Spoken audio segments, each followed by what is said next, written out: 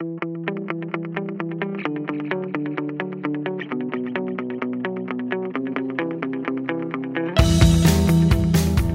to the Better Questions podcast. In today's episode, we're talking about faith and science.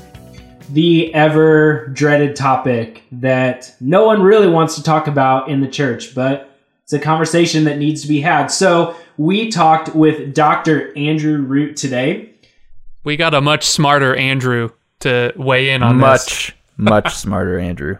Dr. Andrew Root is the Carrie Olson Balson Professor of Youth and Family Ministry at Luther Seminary in St. Paul, Minnesota.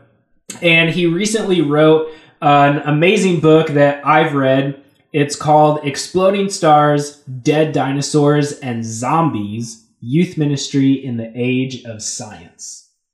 But it's a book that's all about how we begin to approach this topic of science within the church. He focuses specifically on a youth ministry context, but it's got stuff that's relevant to all areas of the church. And man, this is an amazing conversation. Yeah, it was really, really, really good. And this has always been my favorite subject to study, science, and specifically even like chemistry, and life science and physics. And so just hearing his perspective on how we can approach not even simply reconciling science with faith, but how we can go deeper and really get specific on how we can shore up a specific scientific study with a specific experience with our personal God. So it was just such a helpful reframing for me, and just really exciting to talk with somebody that's done scientific work professionally. Yeah, and if you're new to this podcast and you don't know what our goal ultimately is, or if you're someone who lands very strongly on one side of evolution or creationism, we just want you to know that the goal of this conversation is to find healthy and unifying ways of having the conversation. And so what you'll find is a conversation about how to remove assumptions and biases and define how the Bible reads us and how the scriptures lead us to action, and not necessarily about arguing one way or the other. So we hope that whoever is listening, you just be open to this conversation. So here is our conversation with Dr. Andrew Root.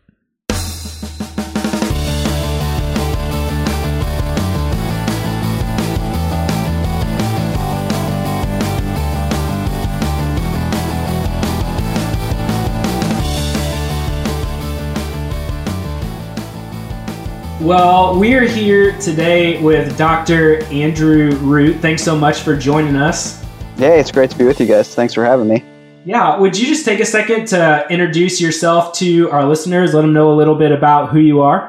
That's always a very dangerous thing to have to introduce yourself to a bunch of people, because you can either undersell yourself or be incredibly a presumptuous a-hole. So I'll try to avoid both those things. But I live in the Twin Cities. I teach at a school called Luther Seminary, which I've taught at for 14 years about now. So it's been a while, and I tend to write and research around broad topics of ministry, but focus a lot on youth ministry, but also a lot about pastoral ministry, and kind of see myself as a practical theologian. But do a lot of just dialogue with a lot of theological questions as well. So awesome. Well, I know one of the more recent books you've written is called Exploding Stars, Dead Dinosaurs, and Zombies, Youth Ministry in the Age of Science, which I just read recently. And I know even though you kind of wrote that book through a youth ministry lens, I think it applies to all areas of church ministry. And I'm just curious what inspired you to write that book and to focus on that particular topic. Yeah, well, that's a really good question.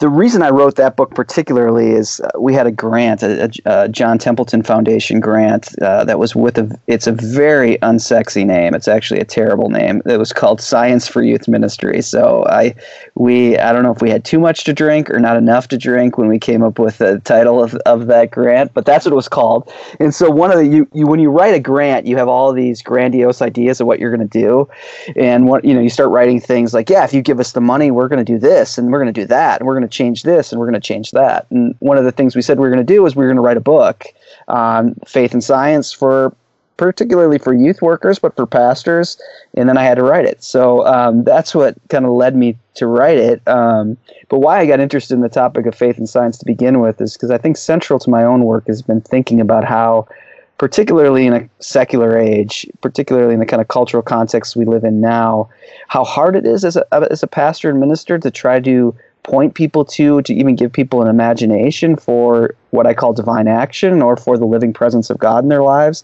And science seems to be a roadblock for some people when it comes to thinking about a personal God in the universe that they could pray to and who could answer their prayers. Big questions of being a scientifically rational person will come up, or just a kind of mature person who could possibly believe in these ancient stories and yet, believe in the Big Bang or something. So that's what led me into the topic, and I tried to wrestle with those questions really through the practice of ministry. Awesome. I'm involved in youth ministry as well, and I remember not too long ago I did this social media response question with our students, and one of the questions I asked them was, why don't your friends believe in God? And one of the responses that I got that I thought was really interesting, the students said, my friends don't believe in God because they believe in science. And I'm just curious, why do you think so many people have this view that these two things, faith and science, are contradictory to each other? Yeah, I tried to really delve into that in the first part of the book and try to make an argument for that and well, I guess an interpretation on why I think that happens. And at one level, I think a lot of the stuff you read about faith and science, a lot of the stuff that's out there in academia, can be really helpful for someone on the ground working in ministry. But in some ways, it isn't helpful because you can actually do a lot of philosophical work with like, well, what is theology and what is science and what are the areas where they interact? But when you're a youth worker or you're a pastor and someone comes up to you and just asks a question like, well, how can I believe God is good?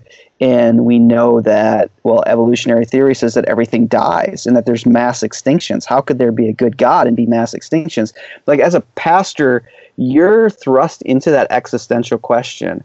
And that becomes a big question where if you're just a theologian in an academic institution having a conference, you can kind of stay at more of the philosophical level. But when it comes directly to your question of why young people tend to believe that, I think it's because when we hear the word science, we're not really sure what we're talking about. And often when we hear the word science, I think particularly, like we did some research before I did this book, and when we would talk to youth workers particularly and pastors, when they heard science, they thought of something like, well, at its most hardcore, like Richard Dawkins, the New Atheists talking about how religion is a mental illness or something. Or on maybe the soft side of that is Neil deGrasse Tyson in the show Cosmos, where I like Neil deGrasse Tyson. I mean, my running joke is that I think all of America has to like Neil deGrasse Tyson because Stephen Colbert likes Neil deGrasse Tyson, like they're friends. So I think it's a law that because Stephen Colbert is a American treasure, we have to like whoever Stephen Colbert likes. But Neil deGrasse Tyson tends to kind of slide into this kind of sense of like, well, science tells us everything. And if you're the kind of person who, he would never say it like this, but he insinuates, like if you're dumb enough to have to believe that there are religious answers to questions in the world, then that's too bad. But we already know that science has told us everything we need to know. And if we just keep following science, we'll solve every problem there is. And so I think when young people say that, what they hear is science as this thing, that you either have to choose this kind of worldview where everything is natural and material, there's no mysteries in the world, or if there are any mysteries, they're just puzzles that are yet to be solved, and then a more kind of religious framework that says actually there are mysteries within the universe and within our own spirit that there are no answers to, that there's some parts of life that there just simply are no simple answers to. And I think actual real scientific work, say that scientists actually do, is not as reductive as the Neil deGrasse Tyson perspective. But we're not really sure what we're putting in conversation when we say science. And I think we get confused all the time. We're like, well, science and faith are in conflict. It's because we think of those who are making a claim that science is a religion, and then those who believe in some kind of religious spiritual perspective. Those things are in conflict. But when it actually comes to, say, the theory construction of evolution or the theory construction of cosmology, I don't think there's as much of a conflict as we tend to think there is. That there's actually ways that those open up to all sorts of questions of mystery and being and things like that. So I think that's why young people do that. They think that there is a conflict, and the media plays out there's a conflict, and too often their pastors play out that there's this conflict. But we haven't really gotten clear on what we mean by science. Yeah, that makes sense. And I think most of us here would probably agree that that faith and science aren't as much at odds as most people think they are. But I just wanted to ask, and maybe this question is too related to what you just said, so if it is, I apologize.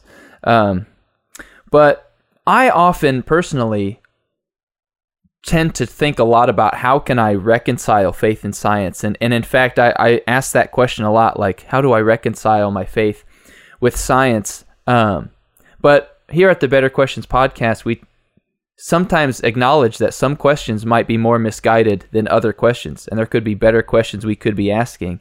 And so I'm wondering from you, is there a better question we can ask than how do I reconcile faith and science? Like, is that question misguided, and if so, why? Yeah, I mean, that's a really nice way of putting it. I think in some senses it can be misguided. I mean, it can be misguided because we're confused on what we're actually asking, like how does science and faith relate, or even like how does science and religion relate? Like those are really, science and religion are two pretty artificial categories. Like there's no one has a religion. You know what I mean? Like religion is a generic category. People have particular expressions and practices inside a larger category we call religion. Like, you just like Muslims and Buddhists are very different folks. They're both categorized in religion, but to really understand something significant about their practice, you actually have to participate in their practice. You actually have to get close to it. You can't just stand outside of it and say, well, that's all religion. And I think it works similarly with science. You can't just say, well, all science believes this. That one of the analogies I tend to use is that science really is just a big room of a bunch of people talking and having all sorts of different conversations. And to really figure out any coherence in that, you have to go in and have a conversation. I mean, the physicists are in one corner having a conversation, the biologists are in another, chemists are somewhere else. Social scientists don't know if they should be in the room or not. Like there's all sorts of things going on. So one of the things I try to tell people, especially as they think about this in the context of ministry, is that you should never do like a retreat on religion and science. That is absolutely boring. There's probably one person every 10 years who would be interested in that, and some philosophical kid or adult who no one likes to talk to anyhow. Like us? Like you guys. You were the one that no one wants to talk to at a retreat. Yeah. No, but you could have a really interesting conversation on thinking about like prayer and research on like neurological conditions in the brain during meditative periods. So there's been all this research done. Like that all of a sudden becomes really interesting. So taking a specific science and a specific and a specific like practice of faith becomes really interesting. So I think where it becomes a bad question, to get back to your good question, is that it becomes bad when we work in too big of generalizations. So like asking a question like, well, what do we know? Where do we pray for healing, and where do we trust God to heal? Or how has the biblical text understood healing, and how do we understand healing now that our church is right next to the Mayo Clinic, like that becomes really an interesting conversation. What does it mean to be healed, or what does it mean? What does it mean for God to like interact with us and answer prayers? Like I've mentioned a few times, like that becomes a much more interesting conversation than just as well as faith and science and conflict. Is religion open to science? Is science open to religion? So I think the more specific you get, the more that it becomes quite an interesting conversation. Right. This is a personal topic for me, just because growing up, I had the weird combination of a interest in the Bible and an interest in science, which neither of those make you very popular.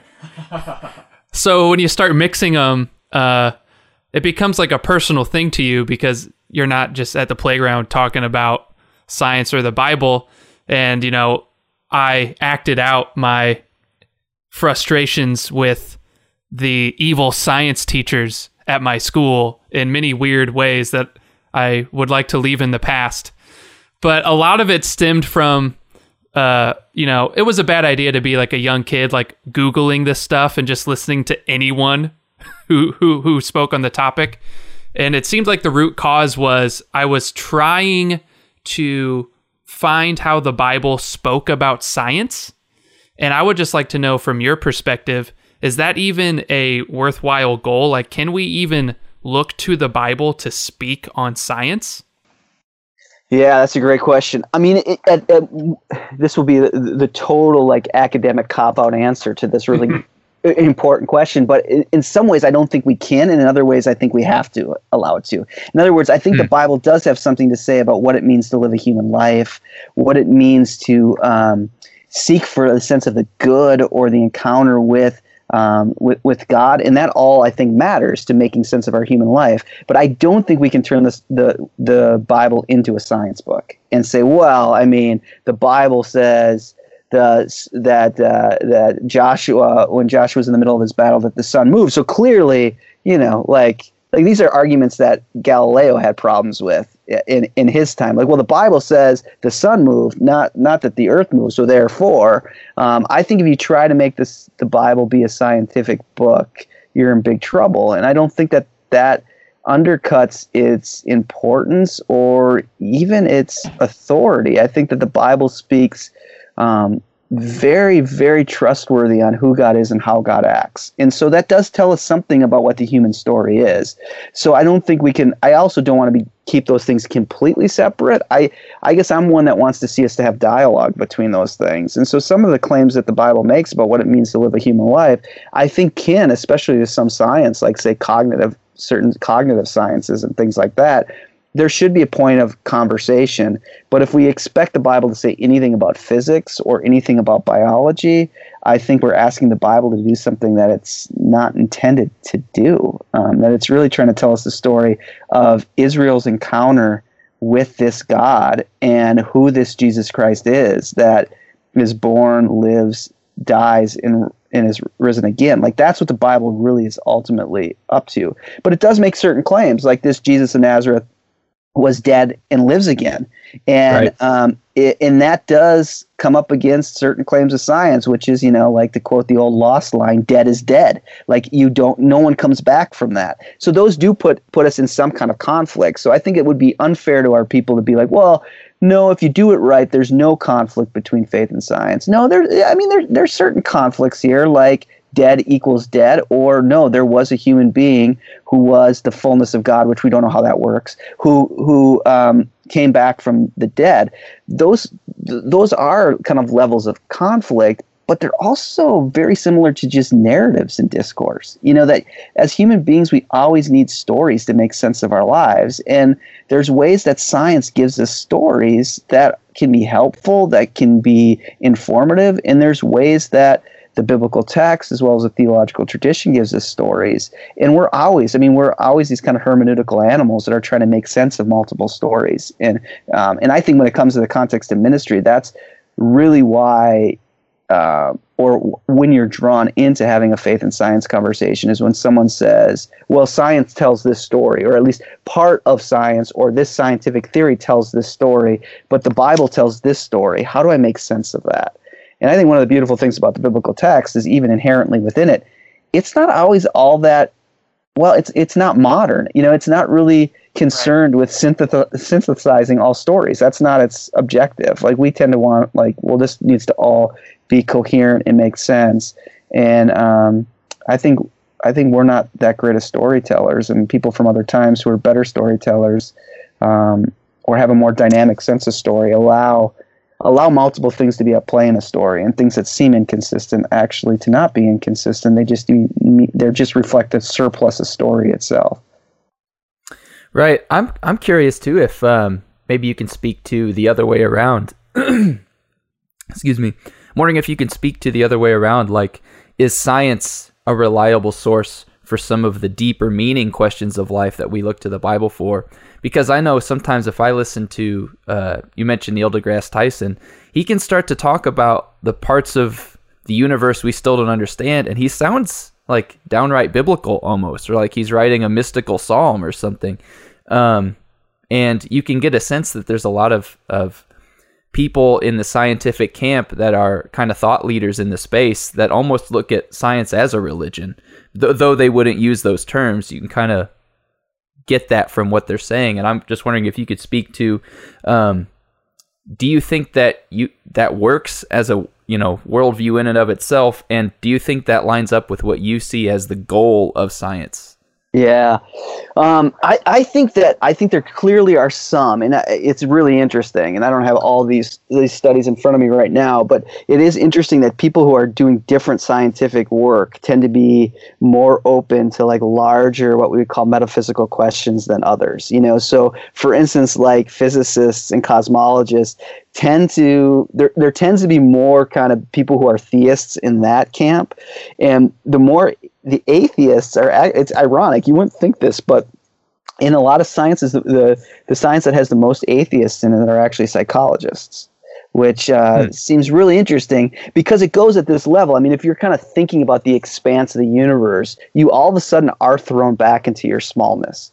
And, when you think about how freaking huge, that's a scholarly phrase, how huge this universe is, that you quickly get thrust back into how utterly small you are, or how expansive time is. Like you do the cosmological calendar, the old Carl Sagan cosmological calendar, and you realize, like, conscious human existence, if you put the whole of the universe's existence onto a calendar, we've been here like 2 minutes. Like we're such a short time that you can't help but feel small, and then you're thrust into that smallness, and then you have an either or. That you either have to recognize, wow, there has to be some mystery out there that's beckoning to me, or we're so insignificant there's no meaning at all out there.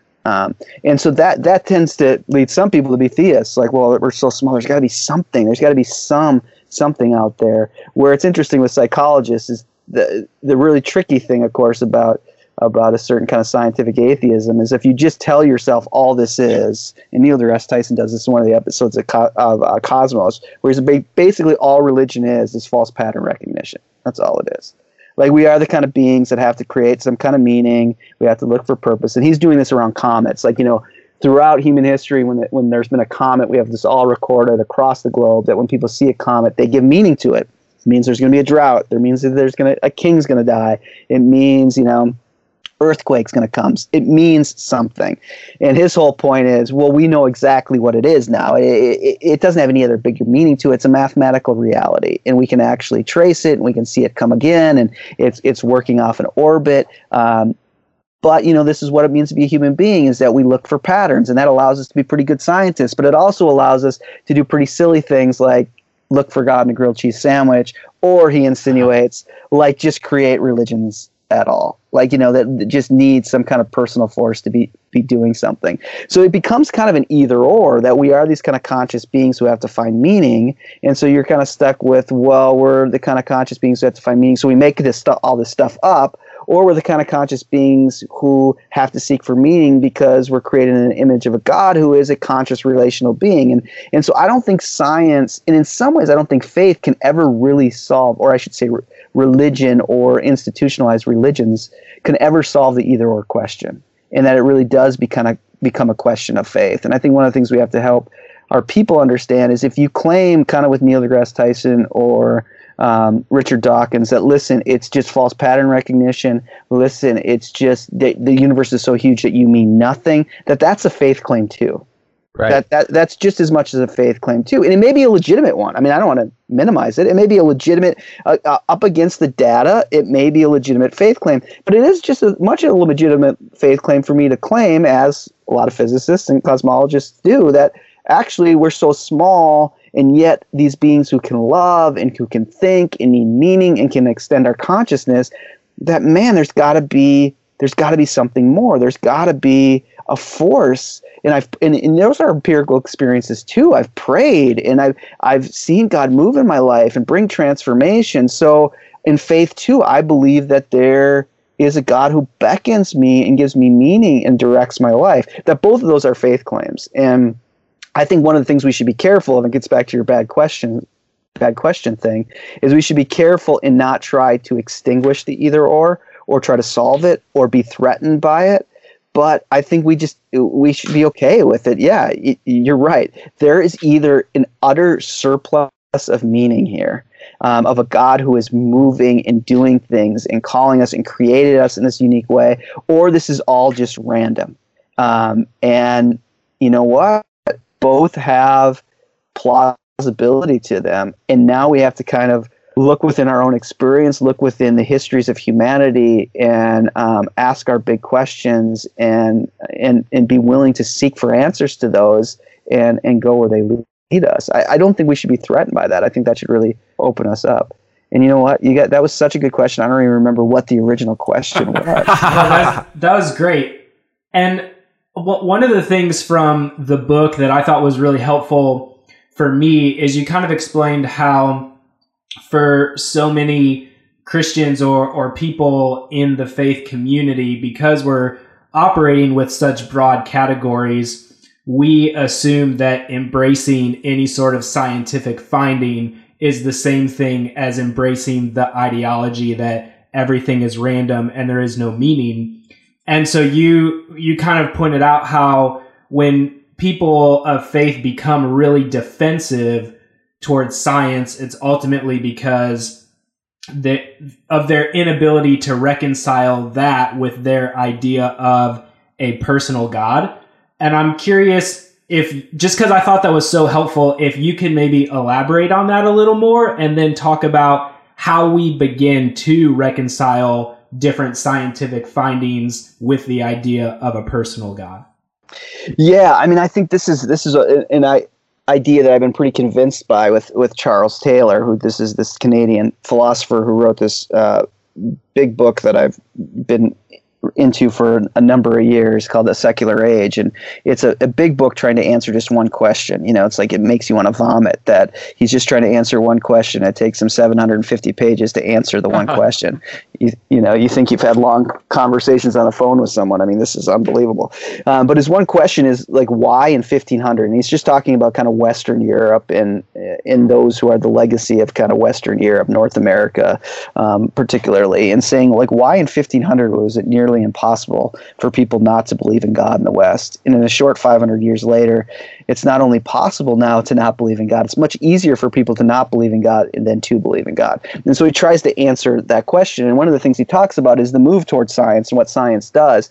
And this is just really informative to me. He says, the kind of perspective which you're pointing to here that happens sometime around the 19th century is this certain assertion, and it's been really picked up by these authors and TV personalities we've been talking about, that basically says, listen, if you are someone who needs to believe in a personal God, if you need that to function, well, that's fine. But for me, I've outgrown that. Like, I don't need that anymore. I've actually outgrown that. And so this becomes the position of maturity. Like, when you grow up, you'll throw off the cloak that's keeping you warm of religion and actually be a brave person.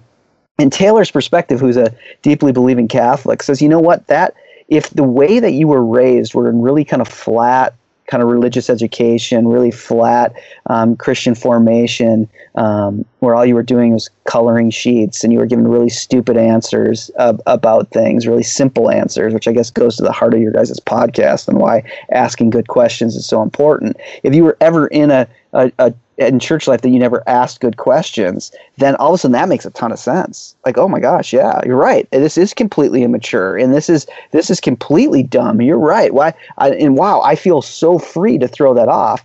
But if you've actually, sat with your grandmother and watched her pray every night over your grandfather as he died of cancer, you all of a sudden, or been with a community that made it through kind of forms of oppression through prayer, and communities during the civil rights movement, or in other countries who have found deep Christian practices as a way to deal with oppression and deal with things. All of a sudden, you can't see that as immature. It becomes something much different than that. So I do think then the crux becomes is, can we be the kind of people who live and believe in a personal God? Is that possible? And to me, it does become a kind of either or question. But what becomes unavoidable is the fact that we're personal beings, and that we need these kind of personal relationships. So one of the ways I wrote the book was like through this story. I kind of wrote it as it was in some ways it was a way just to keep the reader engaged in a science book, to not become too philosophical. But in another way, it was a kind of montage or homage, I should say, an homage to Galileo's writing, who Galileo wrote things as like a dialogue between characters, which he made a very bad political misstep because he put the Pope's negative kind of theory in the mouth of a character he called simpleton, and that was not really a smart political move on Galileo's point, and got him into some hot water. So I tried to write it in a similar way as this kind of youth worker having these experiences, and one of the characters I wrote was this father who's a kind of engineer, physicist guy, and his basic point is that that faith really is embedded in the realities of communities of people. And so what helped him come to believe was really this sense of praying with other people and having these personal encounters with other people. And for him, that opens up the possibility that the universe itself kind of points to this sense of otherness that calls for kind of personal encounter. And so I was trying to play with that idea, working a little bit more with kind of orthodox sources that John Zazoulis and others who kind of talk about the world even being constituted in this way of personal encounter and an encounter within it. And so I don't know if that's getting at your question actually, but that's where I would start. Yeah, no, that's really helpful. And I was wondering if maybe you could give an example with the theory of evolution, of like how would you approach that topic if someone were to say, hey, I am convinced by this scientific finding, but I'm struggling to figure out how I reconcile this with my belief and experience of a personal God. What would that conversation look like for you? Yeah, I mean, for me, there'd be a couple elements that I would want to point out, and I mean, first of all, I would want to point out, I think there's just a ton, especially within the church, of just kind of historical illiteracy when it comes to science. Like we tend to think like Galileo was thrown in jail and beaten multiple times for saying that that the Earth revolved around the sun, and almost every kid in a youth group believes that. It's like, how many of you have heard this? They'll raise their hands, and it's just simply not true. That Galileo was never put in jail for saying this. He was put on house arrest in his villa outside of Florence, which probably saved his life from the plagues. But he was never beaten. He was never put in jail. He did get in some hot water. But the same is true with Darwin, that we tend to think of Darwin as, I guess my joke is I think of people tend to, in the church at least, to think of Darwin as the love child between like Hannibal Lecter and Darth Vader or something, And he's really not. I mean, here's a guy who was he failed out of medical school, who ends up at Cambridge and is studying for the ministry and is going to be a pastor. And basically, he spends his time looking for beetles, and then kind of has his breakthrough as he goes on the Beagle and has that experience. But Darwin never really thought of evolution as disproving faith. what led Darwin to never go to church again was not that he thought in the theory of evolution that God couldn't be there. As a matter of fact, Asa Gray, who was an American colleague of his who he wrote many of his letters to, was a strong believing Presbyterian, and he thought that evolution was exactly how God would create. And so telling that story is important. But the reason Darwin never went to church was not because of the theory of evolution. It was because his 9-year-old daughter died in his arms, and he just simply couldn't go back to church after the loss of Anna. So it was really this personal experience that was significant. So first of all, I'd want to tell people to look more deeply at Darwin's story, to see a human being there coming up with this, not someone who's rating against faith. But the second thing about evolution is that evolution does lead us with this conflict, like I mentioned earlier, that everything does die and mass extinctions are coming, and more things, more creatures, more insects, more mammals, more dinosaurs are dead than ever lived before, or are dead now than are dead than have ever lived. Like there's an incredible amount of extinction that's happened here. So that does lead us to a conflict of, well, does God care about these things? What does it mean for the future of humanity? But to me, the ultimate place that comes down that we never really tell people much about is to get to the kind of creatures that we are. That you have to have what these scientists say is a second, or sometimes they call it a third Big Bang. Like the movement from lower hominids to the kind of thinking hominids that we are is just a remarkable jump. Like to move from every 10,000 years, the biggest advance is another quarter inch in a spear flint, to all of a sudden, bam, you get cave paintings, and then you get agriculture, and then you get royal monarchies, and then you get cathedrals, and then you get Netflix. Like this is an incredible jump. Like it's just an incredible jump. And so, up until right now, we really are the only animals who think about thinking. And so that leaves you with an either or. Either that was a really weird way for nature to just randomly go, or maybe there is some kind of vocation within the created realm that we are called to. And so I think theologically it is this question of what do we do with death. And for me, there's a big difference, and I follow Karl Barth on this, a big difference between death and dying. And I think part of the vocation of humanity, to be these hominids who think about thinking, that our job is to minister to all of creation as it dies, and even minister to one another. But once a certain form of sin and brokenness enters into the world, dying becomes a horrific nightmare called death that leads to isolation. But inherently, even if Adam and Eve had never sinned, I think we would still have dying, but maybe not death. Not the torture of death, but we'd still have dying. So in some ways we could see sin as Adam and Eve, or to go with that kind of story, we could see Adam and Eve as refusing to be the ministers who stand with creation and help it into its process of dying. And once they refuse that vocation, death is cascaded throughout the created realm. And that gives a lot of significance to human beings. But again, we are these, until the aliens show up, man, we are these really weird animals who think about thinking. Like we know other animals have amazing intelligence. Like fish can remember things for a long time, and dolphins have language, and whales do incredible things. But none of them have created an iPhone.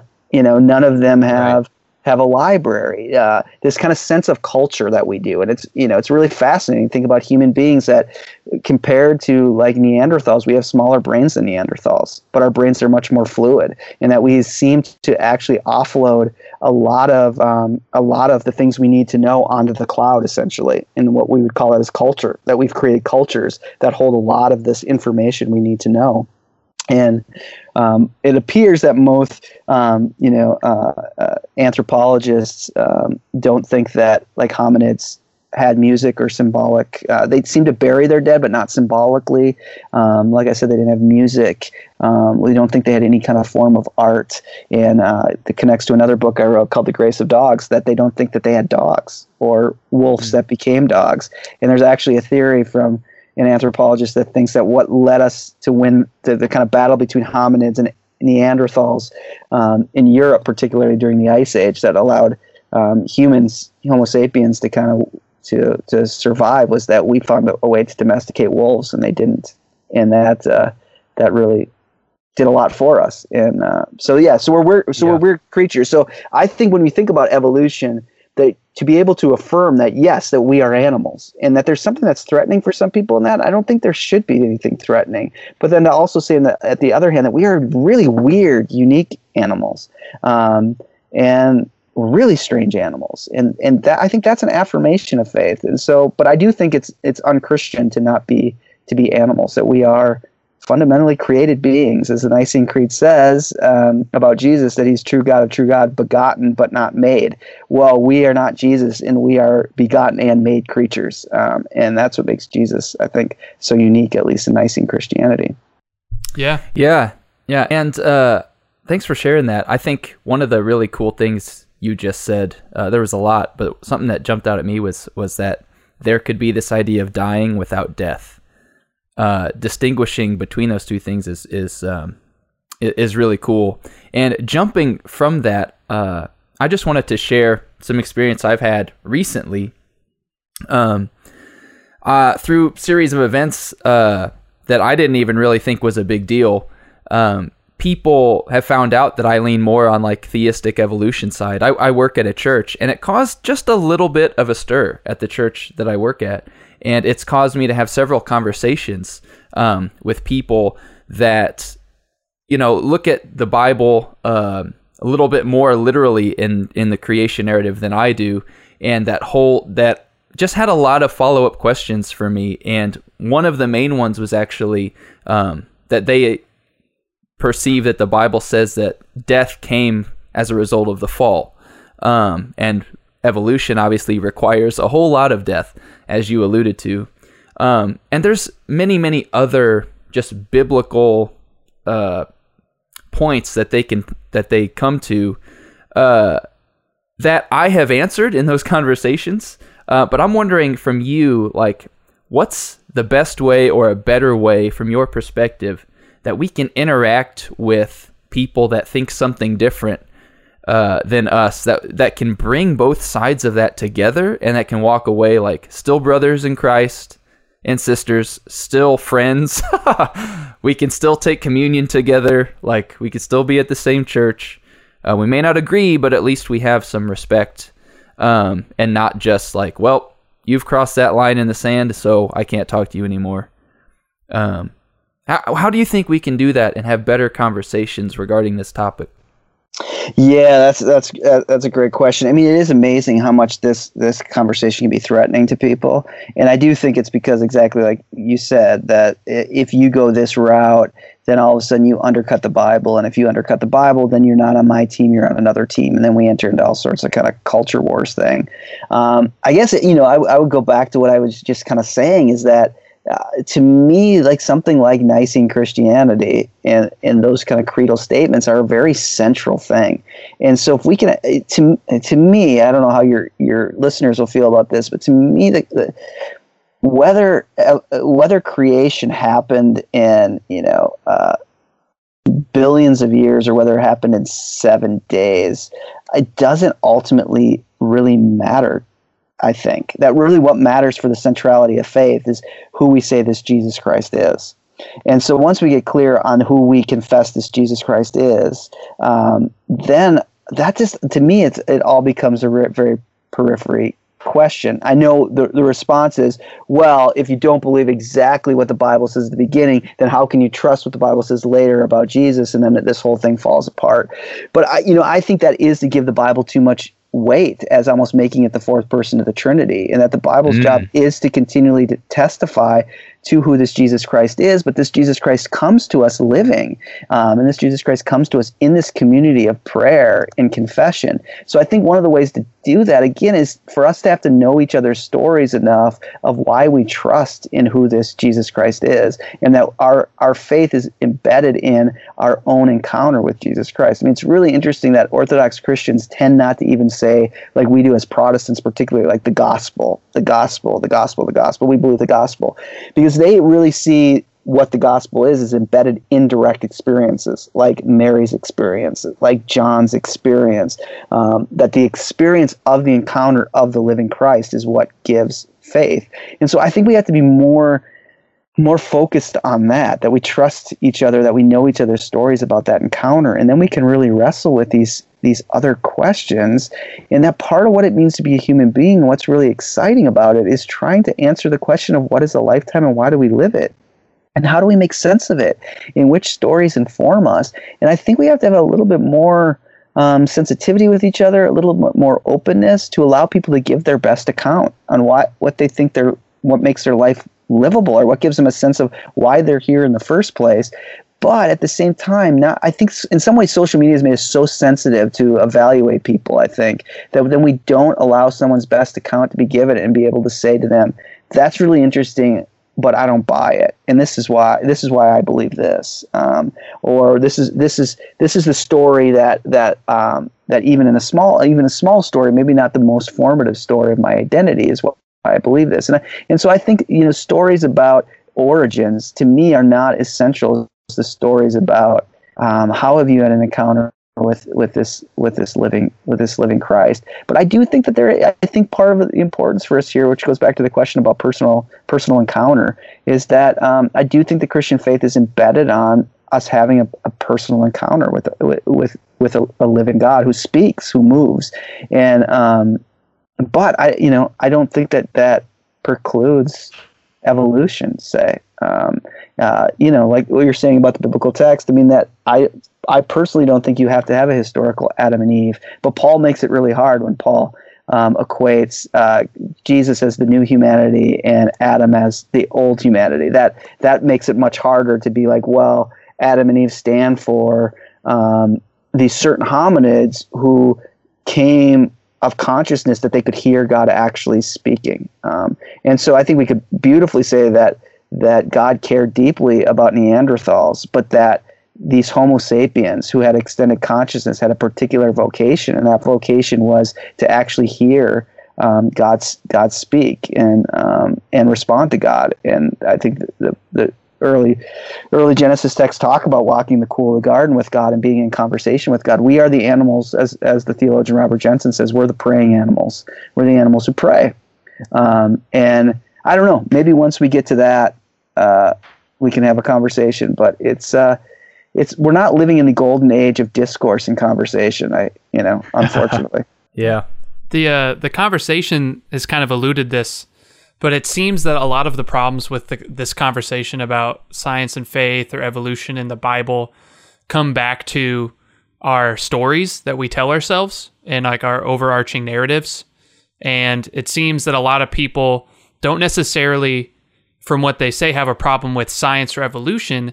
They have a problem with taking God's word seriously, which is what I hear a lot. And I'm wondering, from your perspective, are there healthy ways to interpret or reinterpret specifically like the Genesis text in a way that is honoring God's word? Because I think a fear for a lot of people is, I don't want to start handling the Bible loosely and doing things recklessly. And so I'd love to hear your opinion on what are some ways that you can interpret the Old Testament or Genesis in a way that is honoring God's word and isn't being crazy or reading into the text and so forth like that. Well, yeah. I mean, I think what I would say is that you honor the text and allow the text to even have authority in your life when you expect it to speak to you about who God is and how God acts. And that in many ways we need to read the text, but we also need the text to read our own lives. And so bringing our own experiences, our own stories, and asking the text to read our lives, I think is a much harder thing, but it's also a much more beautiful thing. So I think you have to actually go into the text and expect that God is going to speak to you through it. And what's ironic is a lot of people who need everything to be right, like every historical detail, every scientific idea, is that they actually come to the text to protect some kind of integrity of the text, not to see the text as this vehicle in which God speaks to us through.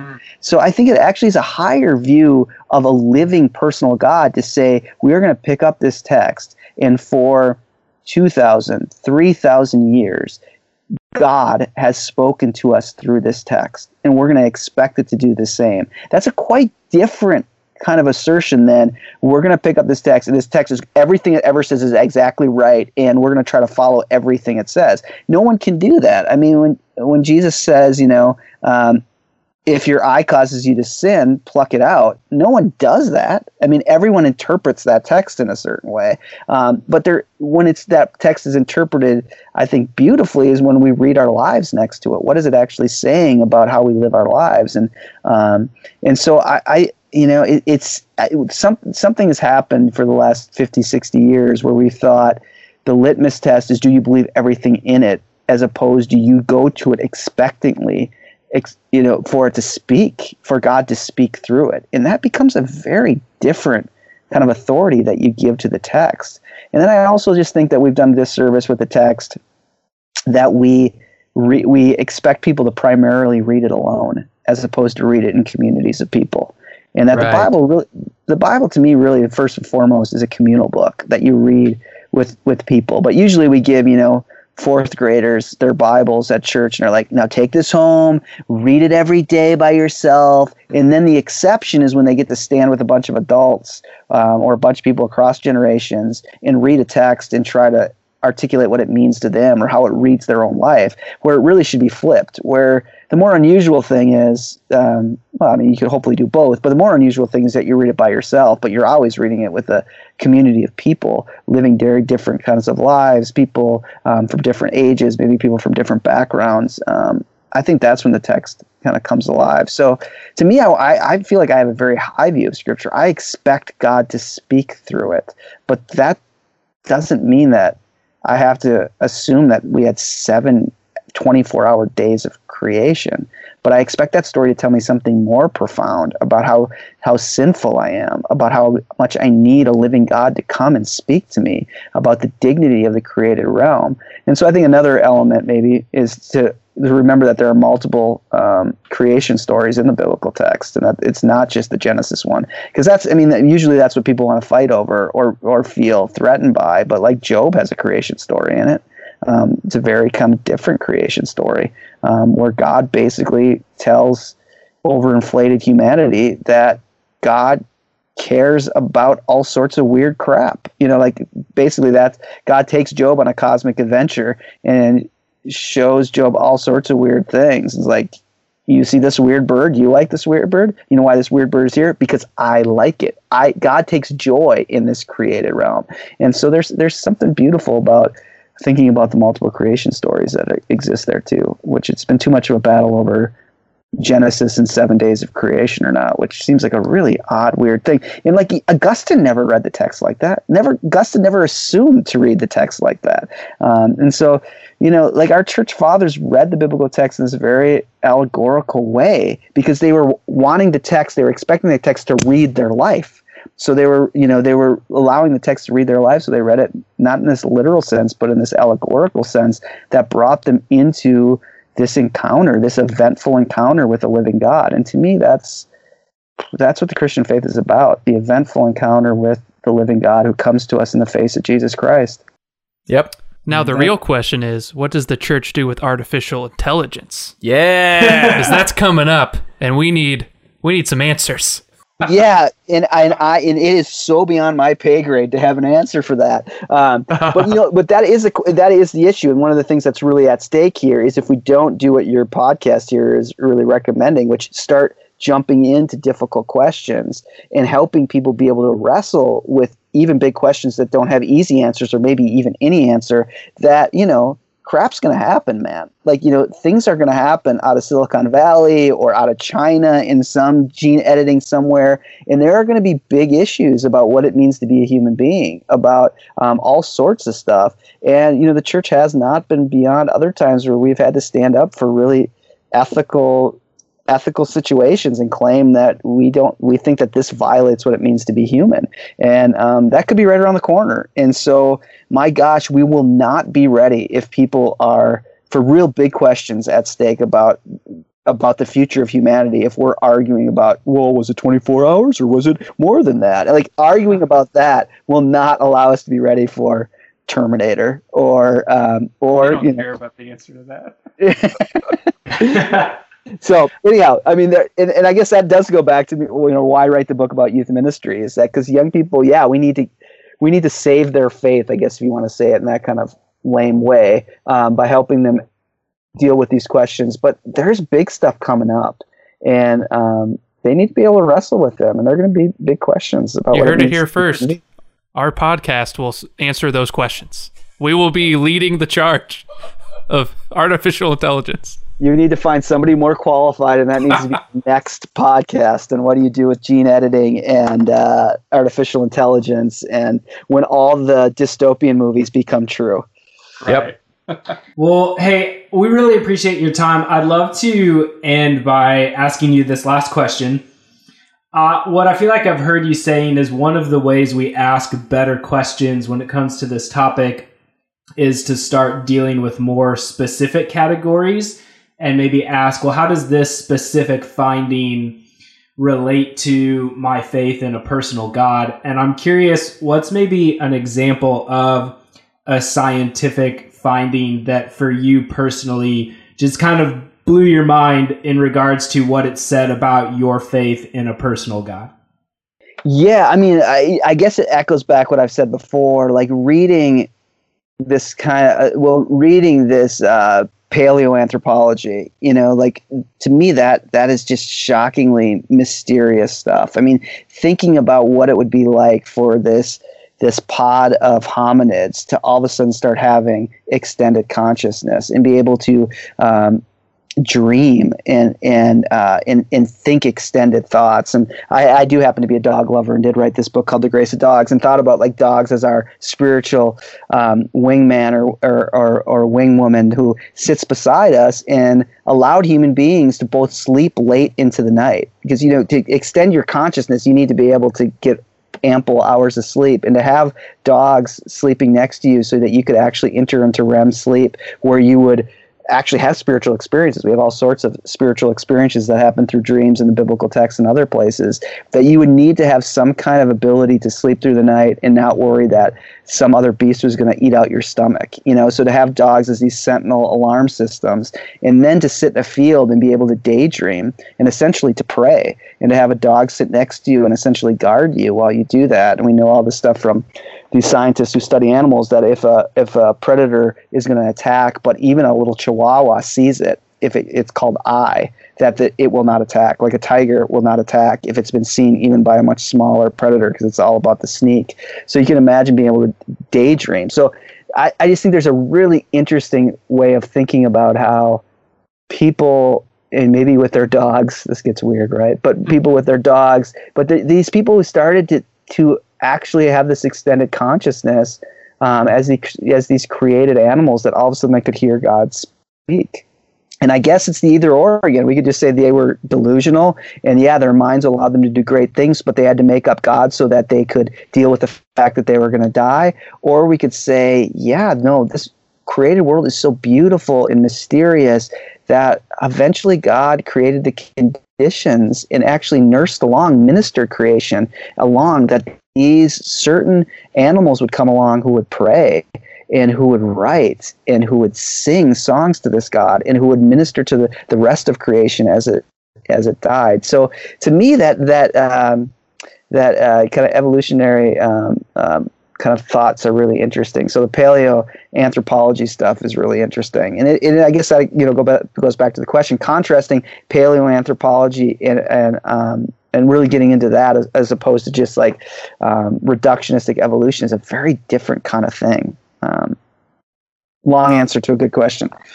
Yeah, for sure. Well, thanks again.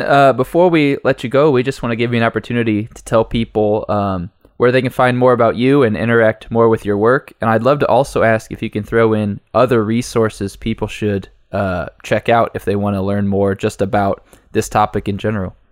Yeah. So if people want to find me, they can. I have a website that's just andrewroot.org. You can find me there. You can find this book, Exploding Stars, Dead Dinosaurs, and Zombies, which is the craziest title ever, but it's supposed to pique your interest, not just faith and science. So you can find that on Amazon. And I also have a book called Faith Formation in a Secular Age, and a new book called The Pastor in a Secular Age coming out in a few months. So you can check that out. You can find me on Twitter and things like that. And if you're looking for other resources, I'd point people to our grants website, which has a bunch of resources, videos you can use, articles. There's some videos that are directly related to this that are kind of animated, but also they're set up to allow for discussion in adult education and in kind of youth ministry classes. And that website is scienceym.org. So you can definitely check that out. And then I would say, people should be reading someone like Polkinghorne and folks like that who have really been some good thinkers along these lines. So, yeah, it's been great to be with you. Thanks for having me, guys. Yeah, thank you so much. This was Thank awesome. you.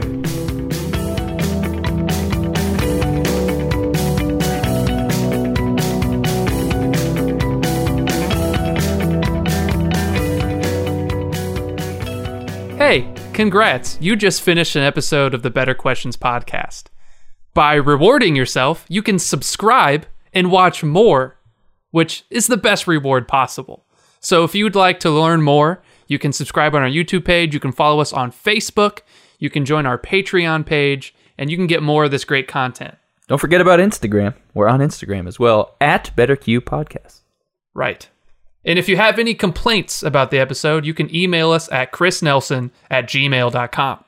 That's not my email, so it'll go to some other Chris Nelson who would be happy to hear your complaints. Well, it was worth a try. Thank you so much for watching and for listening, and we'll see you next time on the Better Questions Podcast. Whatever the theme song is. What is that, Batman? I'm keeping this in, guys. It does sound a little like Batman.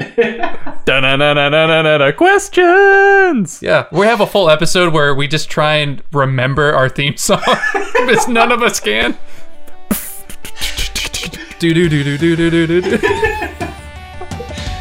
Oh.